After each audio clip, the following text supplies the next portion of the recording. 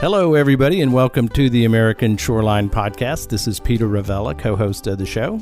And this is Tyler Buckingham, the other co-host of the show.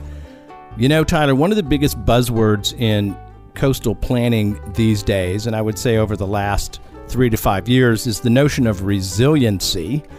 There is a lot of federal programs and federal money geared to this notion that we can and should find ways to survive and prosper after the onslaught of coastal risks. And the reason why I think this show is so important is because we're going to bring a perspective to that time-worn issue of coastal resiliency from a perspective that I have not seen or heard from before. We are so pleased to have on the show Dr. Frederick Steiner. Dr. Steiner is at the University of Pennsylvania. He is the Dean and Paley Professor of the Pennsylvania School of Design. He is a fellow at the American Society of Landscape Architects. And really, I think, unlike so many of the engineering folks we talk to, I think brings a unique perspective. Dr. Steiner, thank you for joining us on the American Shoreline Podcast. Well, it's a pleasure to be here. Well, Dr. Steiner, Peter and I really are looking forward to getting into this discussion with you all about designing more resiliently. But before we do, let's have a quick word from our sponsors.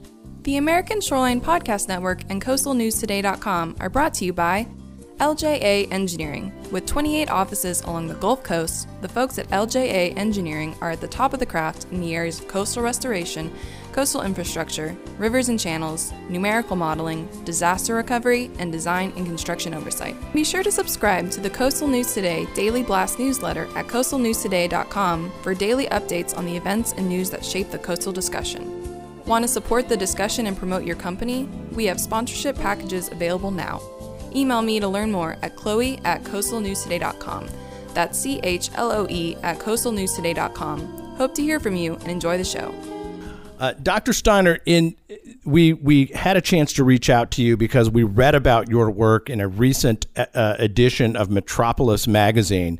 The title of the article, Long-Term Plans to Build for Resiliency. We'll need to design with, not against nature. It was written by Stephen Zacks, and you're the principal subject matter of that interview. Can you give our audience a frame of reference for the subject area that you have focused on in your career, resilient design in the landscape context? Well, the landscape and the larger regional context as well.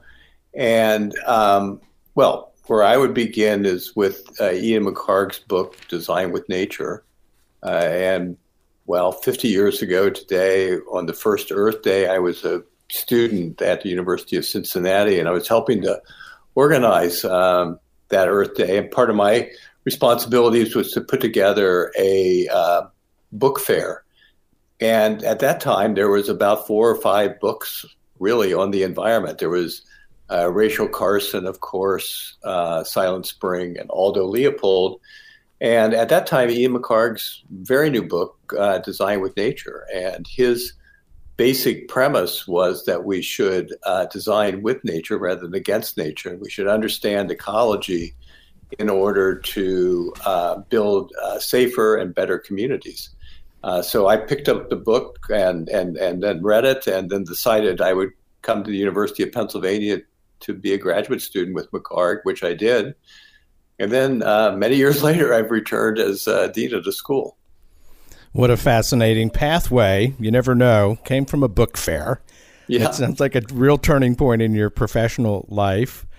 Tell us about what Ian McHarg was really trying to say in Design with Nature and why that struck you as being so fundamental to what you've worked on in your career.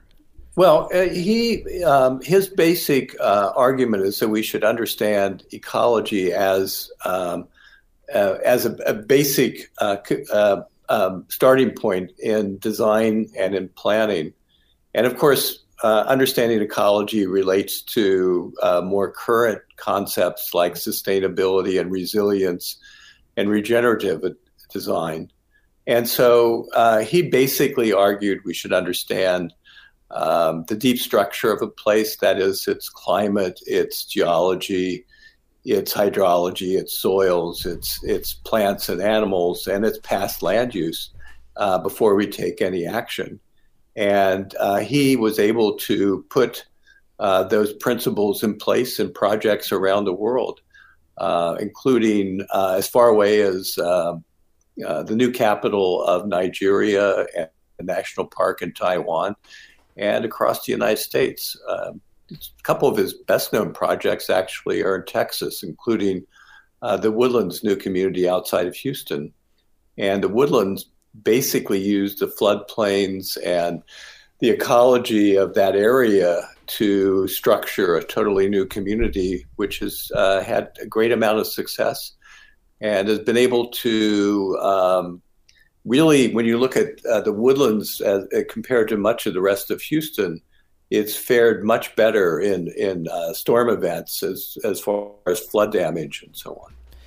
Well, it's clear that the principles in Design with Nature live on today and arguably are more relevant than ever for those who are open to the notion of climate change. But you and others at the School of Design, other co-editors, have re-released a book called Design with Nature Now. Tell us about that new effort and what extension of the principles did you hope to accomplish with your effort? Well, with the 50th anniversary of McHarg's original book in 2019, we decided that we needed to celebrate that, but not only looking back, but looking at what the idea of designing with an understanding of ecology meant for today. So in order to do that, we organized a series of 3 exhibits, and we received some very generous funding from the Pew Center for Arts and Heritage here in Philadelphia. And we mounted 3 exhibits, one focused on McHarg's life and writing Design with Nature. Another looked at explorations of time and landscape in Glasgow, Scotland, which is where McHarg was born. And then a third exhibit, we selected 25 projects from around the world that have been undertaken in the 21st century, which we thought exemplified ideas about Design with Nature Now. So we looked at themes like sea level, many related to climate change, sea level rise, biodiversity, how to clean up toxic sites, how to control urban growth, how to ensure clean water. And so we brought together these 25 projects, and they were from all around the world. And related to that, we put together this new book, Design with Nature Now, and it includes those 25 projects plus commentaries about those projects and what their relevance is today.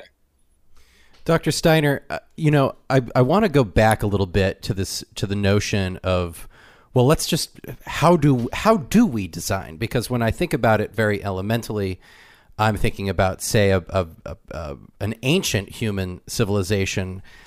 Presumably, you would be designing your structures and your building materials with what you had on hand. Designing with nature might have, to me, seems rather intuitive. It's presumably much harder to design against nature. When did we start designing against nature, if I might ask? How did that come to be? That's an excellent question. If we look at ancient writings like the Roman architect Vitruvius, what you say is exactly right. He wrote 10 books on architecture, and most of that was how do you understand the place you're building in order to design for a more healthy structure. And there was things like you would sacrifice a rabbit and look at its liver and understand that that was a window into the health of the site. We got away from it, I think, as we increased our ability to, on the one hand, we now live in structures that are much more comfortable than they were in the past. And our technologies have enabled us to do that. But the cost has been also quite significant. In the United States, 50% of the energy used and also 50% of the greenhouse gas produced is in buildings.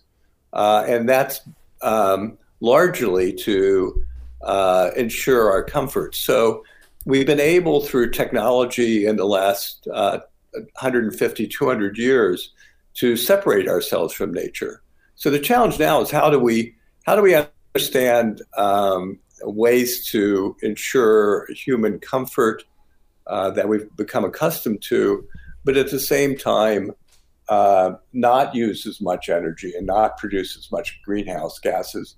And also we have increased, there's been a great surge in human population growth, and as we've grown as a species, we've started to inhabit places that are dangerous for us to live, floodplains and earthquake areas and so on. So in many ways, the idea of designing with nature is common sense. McHarg did a map in the 1960s of Staten Island, and it showed places that were better to build and places that weren't good to build. And it was before computer technology, computer map overlays and so on. It was all done by hand. And after Superstorm Sandy, the areas that were most severely damaged in Staten Island were exactly the ones McHarg predicted in the 1960s. So Wow. we have the tools to design in a way that avoids serious impacts to human safety and human health. And we just need to be wise enough to do so. Dr. Steiner, one of the things that stood out when you just described this rich history of this thinking is the notion that we need to think locally, that the characteristics of the region that we are to build in or to design in, the ecology of that region, and the systems of the region are all important factors in designing resiliently, which I can get behind. That does seem intuitive to me. I'm curious to know what, when you're teaching design, does this stop at the building or the grounds that you're working on? I mean, are we to think about, say, food supply when we're thinking about a city's design? Are we to think about the water supply too? What are the confines of the quote unquote design that you work on? Well, I work on larger scales, so I work usually beyond the building scale. But I think it's appropriate. I think we have to think about designing with nature at every scale, from the building to the site, to the neighborhood, to the community, to the city and the region, and onto the planet. And I think all of these things are interrelated. The use of energy is related also to the use of water. We need water in order to survive. So there are. It's understanding all of these factors in a holistic way at every scale.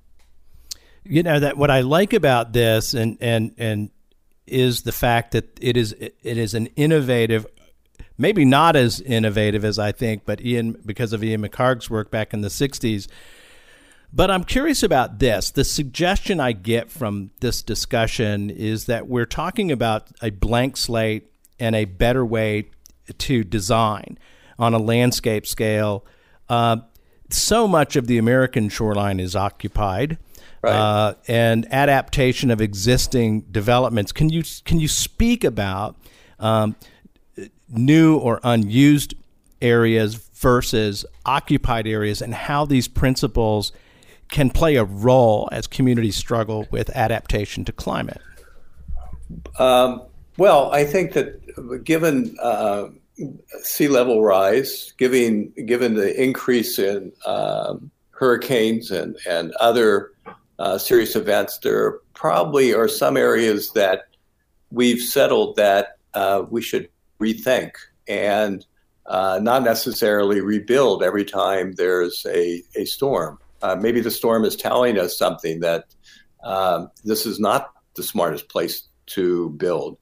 So I think we have to look at when flood and storm events happen, question if we're building in the right place, and if we should use really significant public investments to resettle areas that are unsuited for us to build houses or factories or businesses in. And so part of I think our challenge is to be smarter in where we rebuild, but also areas that have already been built. Some of them are really could accommodate more growth and infill. So it's looking at areas that are already built and trying to determine can they accommodate more development, or should they be developed if they are destroyed by a natural event like a flood or a hurricane? I'm just curious for our members of our audience, and I would include myself here in this group, who do not have extensive experience either in architecture or design. When we are to conceptualize or try to understand how we can be better at designing our spaces, do you have any, what's the lowest hanging fruit to start? Like if you were to say, hey, you're building I don't even know what, a house or something, like what's the most simple way to talk about designing with nature? What's the base level? So I was a Boy Scout, and when I was a Boy Scout, I learned how to go into an area with my backpack and my tent, and before I pitched a tent, determine where is a good place for this tent to be. Is it if it was too wet, I didn't want to pitch the tent there, so I wanted to find a place that was high and dry, and depending on the time of the year, I would want the tent to either be in a sunny spot so it would warm up, or be in a shady spot so it would cool down. So I think at the most fundamental level, if we think of ourselves like Boy Scouts or Girl Scouts, going into the woods and just using common sense of where to pitch a tent. And then the other lesson from scouting, of course, is when you leave the site, you leave it as pristine or better than you found it. So I think at a most fundamental level, we could all think like Boy Scouts and Girl Scouts. Sure. I don't know if this is true, but as someone who's observed landscape design, I'm sure, for decades and around the world, when I look at older shorefront communities around the world, say in Ireland, or if you go back to earlier ages in America, if I can say ages about America, it does seem that back in the day, folks understood that the close proximity to the shoreline was a risky place to be, and being further back was common, and pathways to the shoreline were if you wanted to go to the beach, you had to get out and walk to it. You didn't build your house immediately adjacent. Is that a fair characterization of the progression of coastal development, that we have forced ourselves closer and closer to the water? Or is that just a sort of a misperception on my part? No, I think you're absolutely right. And if you look at, I was fortunate to be a Fulbright scholar in the Netherlands. And the Netherlands, of course, is mostly below sea level. And as part of their strategy to protect the country, they don't build on the dunes. The dunes are viewed as protection from flooding events and from storms in the North Sea. And then they also protect wetland areas because when a storm does come, it absorbs a shock.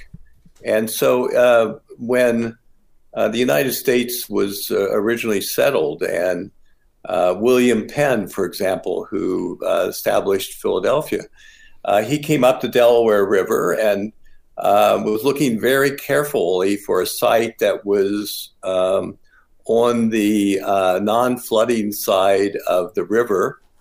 And he went all the way up to the fall line, which is where current day Trenton is today, and realized that was too far up because you couldn't navigate ships there. So he sailed back down, and he wanted a site where there was fresh water. So further down the Delaware River, the water was salty.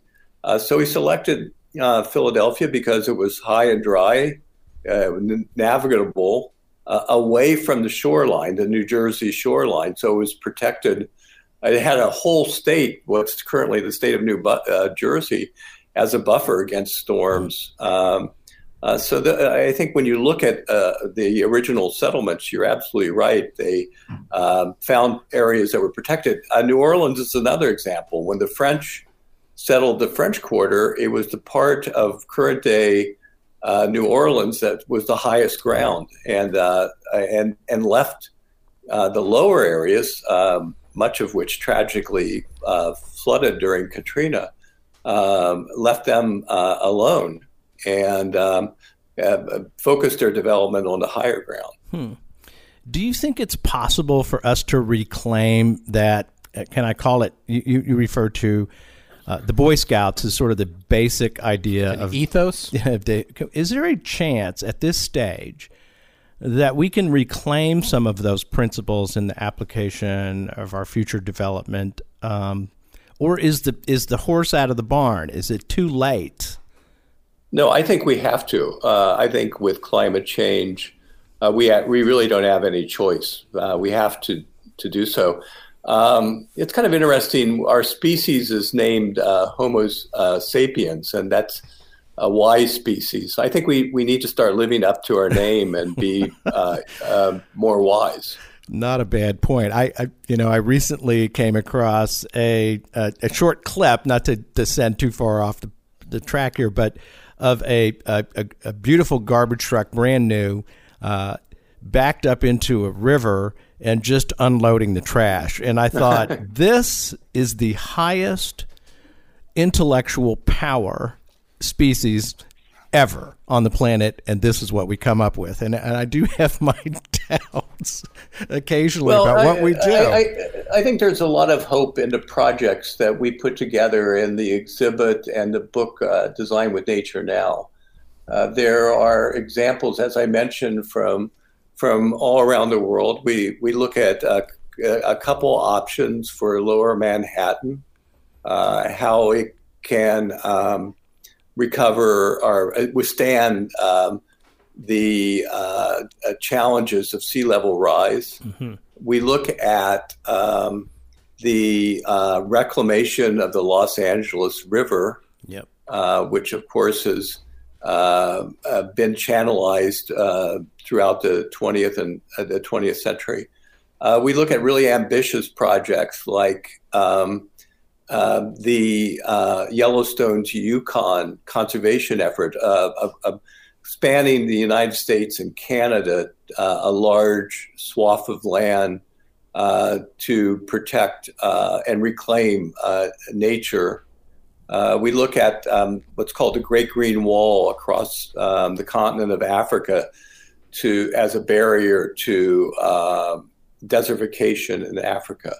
So there's we provide and critique a number of projects that should give us hope. Absolutely, and I'm pleased to hear that. I think hope is such a critical element as we face climate change. And the point I think you're making, and I appreciate it very much, is that there is plenty of room to do things better now. The game isn't over. You mentioned Lower Manhattan, and it brought up in my mind a relationship between the landscape design community and the engineering community. As I'm sure you are aware, the U.S. Army Corps of Engineers is in the middle of a substantial investigation of structural response to protect Lower Manhattan. The city has got a plan and a strategy that's about $10 billion, if I remember correctly. And so much of coastal resiliency or shore protection is driven naturally by the engineering community. And here's the thing I wonder. Is this community receptive to the innovative principles that you are putting on the table from the perspective of landscape architecture? How's the discussion going with the folks who've got a checkbook and a design sheet? Are they listening? Well, I think it's a mixed bag. If we look at resilience, the term basically means to bounce back. And certainly we should design for the capacity to bounce back, but I think we should be more ambitious than that. And with the Army Corps of Engineers, it's their structure is very based on the regions of the Army Corps of Engineers, and I think some are more receptive than others. One of my colleagues here at the University of Pennsylvania, Sean Burkholder, and a group of people are working with the Army Corps of Engineers in the Great Lakes, and it's one of the 25 projects we have in the book Design with Nature Now. And Sean and his colleagues from several universities around the Great Lakes have been looking at sediment and how sediment is managed.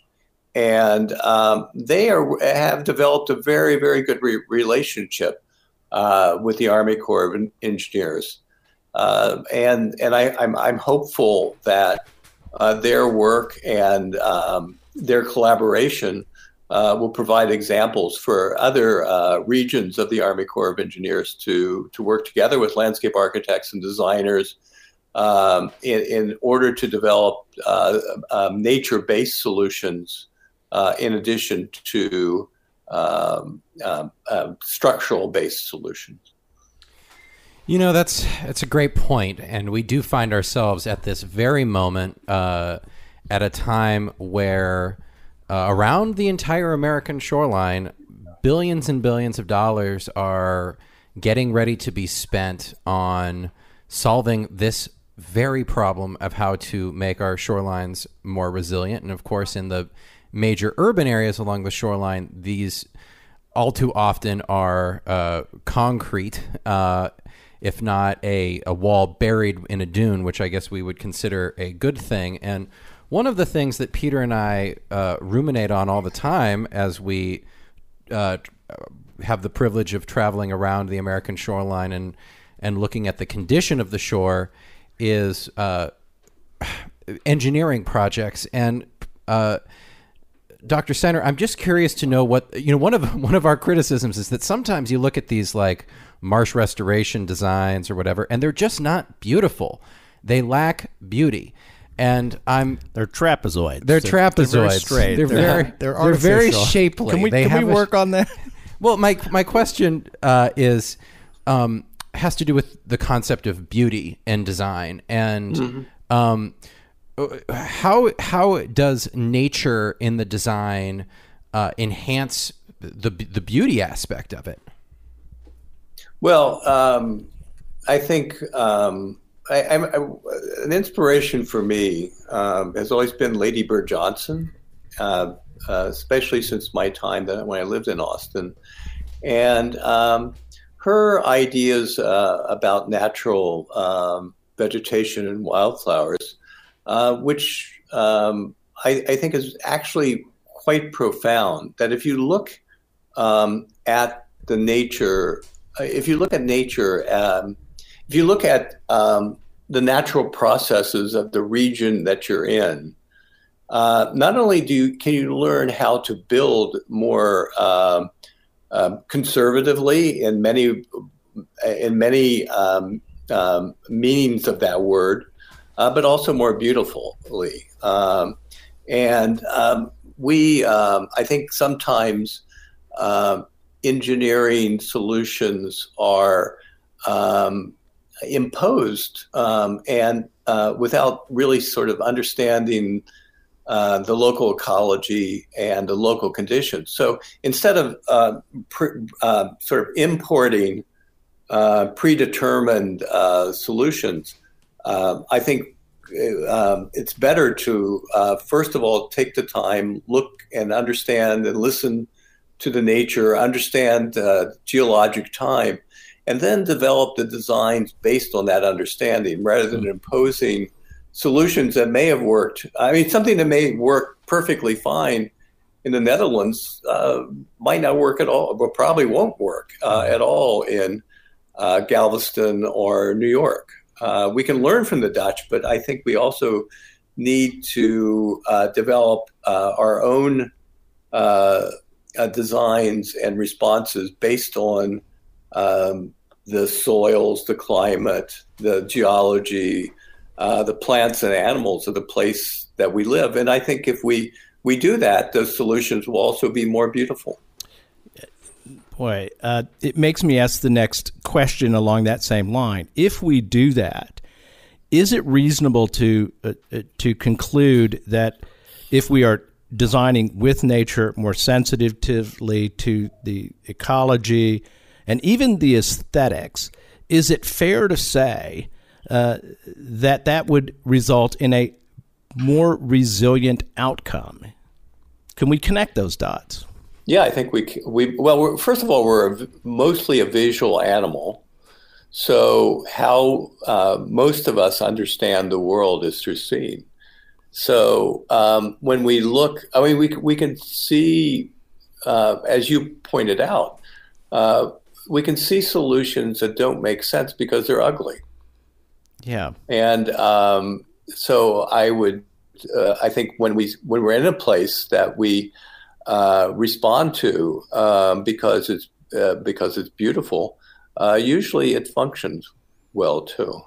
You know, I will get this wrong, but you may know it. In France, there is a very famous monastery that sits on a mudflat in a bay, and that you can only get to at low tide. And I also look at old Roman port fortifications where they were building structures on the shoreline to handle wave and risk and that kind of thing. But I got to tell you, when I look at some of the old Italian design, or look and at they this still French, stand, and they still, and they're stunningly beautiful. It seems like a lost art. Well, again, we try to show in Design with Nature now some pretty remarkable projects that certainly respond to nature, but I think also have real beauty. The team involved in redoing the Los Angeles River, I think, are both dedicated to restoring the natural hydrology as much as possible, but also creating a more beautiful river corridor through Los Angeles. And for the benefit of the readers, if you go to Metropolis and you Google up the article that we referred to at the opening, long-term plans to build for resilience, the cross sections of the Los Angeles River design are included, and I completely agree. I thank you for giving me a little bit of hope. I can get cynical about this stuff, but there are people who are dedicating themselves to the restoration of these notions, and you're certainly at the forefront of that. I wanted to go back a little bit to the suggestion you made about coastal rebuilding, that as storm events occur, there's going to be new available land, and you are calling into question the wisdom of simply repeating the development patterns that we've had in the past. So there are these new available blank slates to work with. As a landscape architect, I thought that was appreciated that point of view, and it reminded me of Dr. Rob Young at the Center for Developed Shorelines at UNC Wilmington. I think it's Wilmington. And what he's talked about is the same thing and is arguing for a rethinking of development patterns. I think it's Western Carolina. Is it? Sorry. Thank you. Western Carolina. Rob is a fantastic thinker. He's a geologist by training. But he's also calling for a rethinking of these shorelines, and it moves to the idea of retreat. This is a political question, but I don't see us doing this very often. And I wonder what it will take for us to pursue the suggestion that you are making, that we don't have to go back to the same way we've done it, that it's absolutely essential that we rethink and adjust to what's happening. Can you comment on that? Well, I think one of the forces there will be as we experience more and more the effects of climate change, it's going to get more and more expensive for us to rebuild. And that calls into question, how do we use public money the most effectively? And rebuilding in a floodplain that's a 100-year floodplain that may flood every 100 years is one thing, but building in a floodplain where the 100-year flood occur every other year is pretty stupid. And so putting people at risk, putting property at risk, and then rebuilding in the same place is dangerous. It doesn't make any sense morally or financially. Yeah, that's a good point. And, it's also fair to say that our private property laws and the way that we treat real estate has a lot to do with how we go about our designs. We're kind of balkanized here, where each, if you have a shoreline and you might have 200 owners over a half-mile stretch of shoreline, and each private property owner or entity has within the bounds of the law, within the building code, has complete autonomy over the design, the sourcing of their building materials, how many bathrooms they have, I suppose, within the rules of regulations, and so on and so forth. But Dr. Steiner, I want to talk to you just really quickly about our inspiration here, because one of the things that I find when we're talking about resiliency and moving forward, and regardless of whether you're on the American shoreline or elsewhere, the planet is changing, and so this is truly a global concept here. We all need to be thinking about this, I believe. But some of the clapback that I hear from time to time is that, hey, listen, you're trying to send us back to the Stone Age. We figured out how to live these, as you pointed out earlier, these pretty comfortable lives where we have air conditioning and we have heaters and lights that go on when it gets dark, and we're able to just live these very quite comfortable lives. And somehow it's construed that if we were to design with nature, that's somehow a going backward. It is a regression of our lifestyles. And I heard earlier that you kind of you were challenging that and basically saying, hey, listen, there is an aspiration here of a better existence. We don't necessarily need to give up our lifestyles, our comfort, our climate control, our lights, but maybe we need to think about the sourcing of our electricity more thoroughly, or so that was Peter dropping the microphone. Ladies and gentlemen, don't worry about it. Or maybe we need to think about our water supply a little bit more carefully, or where in fact our structures are. Tell me about how this comes up when you're working on the various boards that you're on. I mean, I'm sure that you are tasked oftentimes with framing the future in a way that is aspirational, and I'm sure you've hit the same roadblock about going back in time versus what the optimism of the future. Well, I think what we've learned to do very well is use nature for our own benefit. And there's a concept that's emerged in the last couple of decades called ecosystem services. And the idea of ecosystem services is what do we get from nature basically for free? Clean air, clean water, good soils.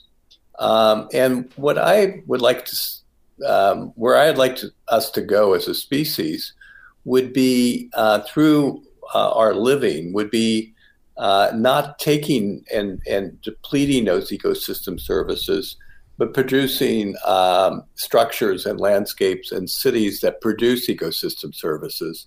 So we don't have to give up comfort, but we're giving back to nature rather than taking away from it. Mm. Yeah, waste not, want not. It calls to mind, I think, your work when you were down here in Austin, Texas for 15 years and working with the nature, the Nature Conservancy and the Hill Country Conservancy. I've often thought about the Edwards Aquifer, which is an underground reservoir here in Central Texas that supplies an incredible amount of clean drinking water as an absolute, environmental service provided by a natural feature. Can you talk about the experience you had in trying to introduce landscape design principles to protect that natural environmental service? What did you learn from the experience of addressing that issue in Central Texas? Well, first of all, I didn't have to do much in terms of the community of Austin is so incredibly aware of the relationship of the Hill Country to the Edwards Aquifer and ensuring the water supply, even more so to San Antonio than to Austin. So basically, there's a community in Central Texas that cares very deeply and has tried in many ways. With the Hill Country Conservancy, it's a very interesting group made up of basically a combination of real estate interest, business interest, and environmental interest. And the strategy, the planning strategy that the Hill Country Conservancy uses, much like in other parts of the United States, is basically using the private property mechanism and buying conservation easements or receiving donated conservation easements in order to protect the land. In much of the world, the Hill Country would be a national or a state park. It goes back to the point about beauty. It's one of the most beautiful landscapes possible. One of the most beautiful landscapes I've seen. So it's both beautiful and it's amazingly important for water supply and water quality. Absolutely. And that's recognized. And I think I was fortunate to be part of a larger movement of people that are trying various ways to protect it. And there was, and I bring this up as an illustration, I think, of a point you're trying that you're making about designing with nature. I'm wondering about the lessons learned in your many years of working in Central Texas and dealing with land planning, development over the Edwards Aquifer, the protection of this resource. It seems to me inescapable that one of the critical elements of success there was a public appreciation and public willingness to execute these ideas. How important is that going to be going forward as you try to introduce these concepts into newer communities? Is it essential that you have that engagement and that support, or how do you deal with that? Well, it's a long-term proposition. In Austin, of course, in the mid-1970s, Ian McHarg did a plan for Lake Austin. So city leaders in Austin read the book Design with Nature, wanted to bring McHarg and his thinking to Austin. So much of West Austin and Westlake Hills and Rollingwood are a direct result of McHarg's efforts, which was adopted into the City of Austin's comprehensive plan in 1980. So the efforts of the city then, the city taxpayers have numerous times have taxed themselves to buy land for conservation and watershed protection. So that much of that goes back to the planning that was done in the 1970s and continues to this day in Austin. So it's not a it's a lifetime of work, and many in the case of Austin, now a couple generations of people that have been involved in working to protect the very valuable resources that make Austin possible. And of course, Austin's become a very desirable place because it does have places like Barton Creek and the Greenway system that was a result initially of some of the planning efforts in the 1970s. That was a lot of stuff I did not know. I didn't realize he was a part of the formation and history in Austin. And of course, you mentioned Lady Bird Johnson, who was critical in the Town Lake Trail system, and so many innovative thinkers that were able to influence the public dialogue over these issues. And Lady Bird involved McHarg in the early 1960s in a lot of the discussions about environment and environmental planning that she advocated as First Lady. So their relationship went back many years. Fascinating. So looking down the road here a little bit, and I'm wondering, as you practice these principles, what is the level of receptivity to this now? Are you seeing greater willingness? Tell us how communities react to the reintroduction, as you say, through the book Designing with Nature Now. Well, we've got the exhibit that we did last summer, and the book have been very, very well received. And I think a lot of it, and the reception has been by younger people who are very, very concerned about climate change and are looking for ways that they can be involved in a positive sense to design and plan a better future. So we're getting a very nice reception. Well, it's definitely something that is increasingly, I think, top of mind for all of us, but especially those of us millennials who are, frankly, a little anxious about the future here and want to see an evolution in thought. Dr. Steiner, I am curious to know a little bit more about this is going back almost to the beginning of the interview, but I do want to circle back. I think it'll be worth it on the notion of what design actually is. And you started off, you were talking about our the Boy Scout trip, and you're going out and you're picking your campsite and you're going to build in these considerations. Well, I want it to be dry. I want the sun on me in the morning, et cetera. You put your tent there. But what we do see is that it's hard to come up with a central plan that everyone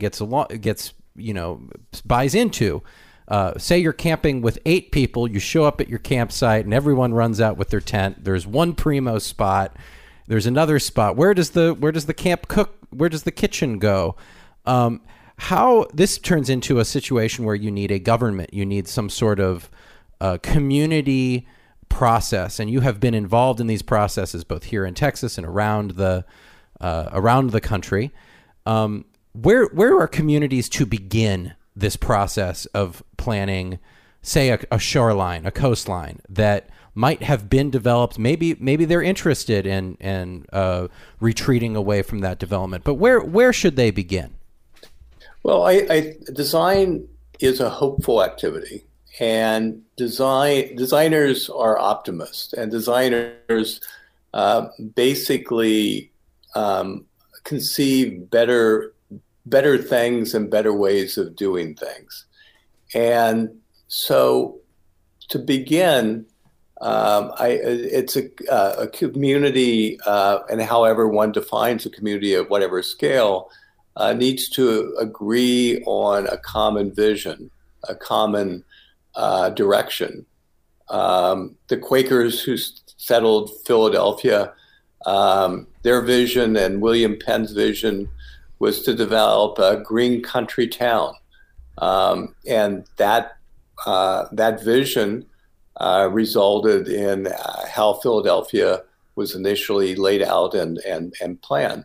So you start with a vision, a goal, and then develop what the strategies are to accomplish that. So if you're designing, if there's 8 of you and you have to build a fire pit someplace, that you agree maybe from the beginning that you all will have a good campsite, and you'll put the fire pit in a place that doesn't burn all the tents down. So if we start with that vision, then we say, okay, the fire pit should be over here, and we'll put the tents over here, and perhaps you have a lottery of saying to select which person gets which site. But obviously it gets more complex as you deal with a community, or you deal with a neighborhood, or you deal with a city or a region, right? And many more people are involved. It makes me wonder, Dr. Steiner, as the dean and of the University of Pennsylvania's at the School of Design, and in the preparation of your students for this kind of work, the skill set you're describing, the capacity to address a community, to contend with the communal nature of the process, to contend with the political decision-making that is inherently built into these decisions. Is that something that your students are exposed to in their training at the UPenn School of Design? They are, and the students are increasingly wanting more of that. And again, though, there are scale differences. If one is designing a building or an object, one could have a more control than if one is developing a campus or a park, which involves more participants. But in general, our students are wanting to know more, both about the environment, but also about how they can design things that will be approved and will be embraced through policy. Wow. So much to think about in this fascinating subject. Ladies and gentlemen, Dr. Frederick Steiner, the Dean of the University of Pennsylvania School of Design, and the collaborator, editor, co-editor with many others on the re-release of Ian McHarg's fundamental book, Designing with Nature. The new one is called Design with Nature Now. Dr. Steiner, how can folks learn more about what you do, how to access your book? Well, the book has been produced by the Lincoln Institute of Land Policy in Cambridge, Massachusetts. So one can go either to the Lincoln Institute for Land Policy, and it's being distributed by Columbia University Press. So either the Lincoln Institute or Columbia University Press or Amazon or your local bookseller. Right. Well, thank you so much, Dr. Steiner, for sharing your insights with us on the American Shoreline Podcast Network. And I know we have a lot of engineers in our audience, and I will simply make an appeal that opening the aperture a little bit and considering the principles that Dr. Steiner is advocating for in Design with Nature, I think would give us a better future. And I really appreciate you introducing us to the concepts that you're working with, Dr. Steiner. Well, thank you very much. Singing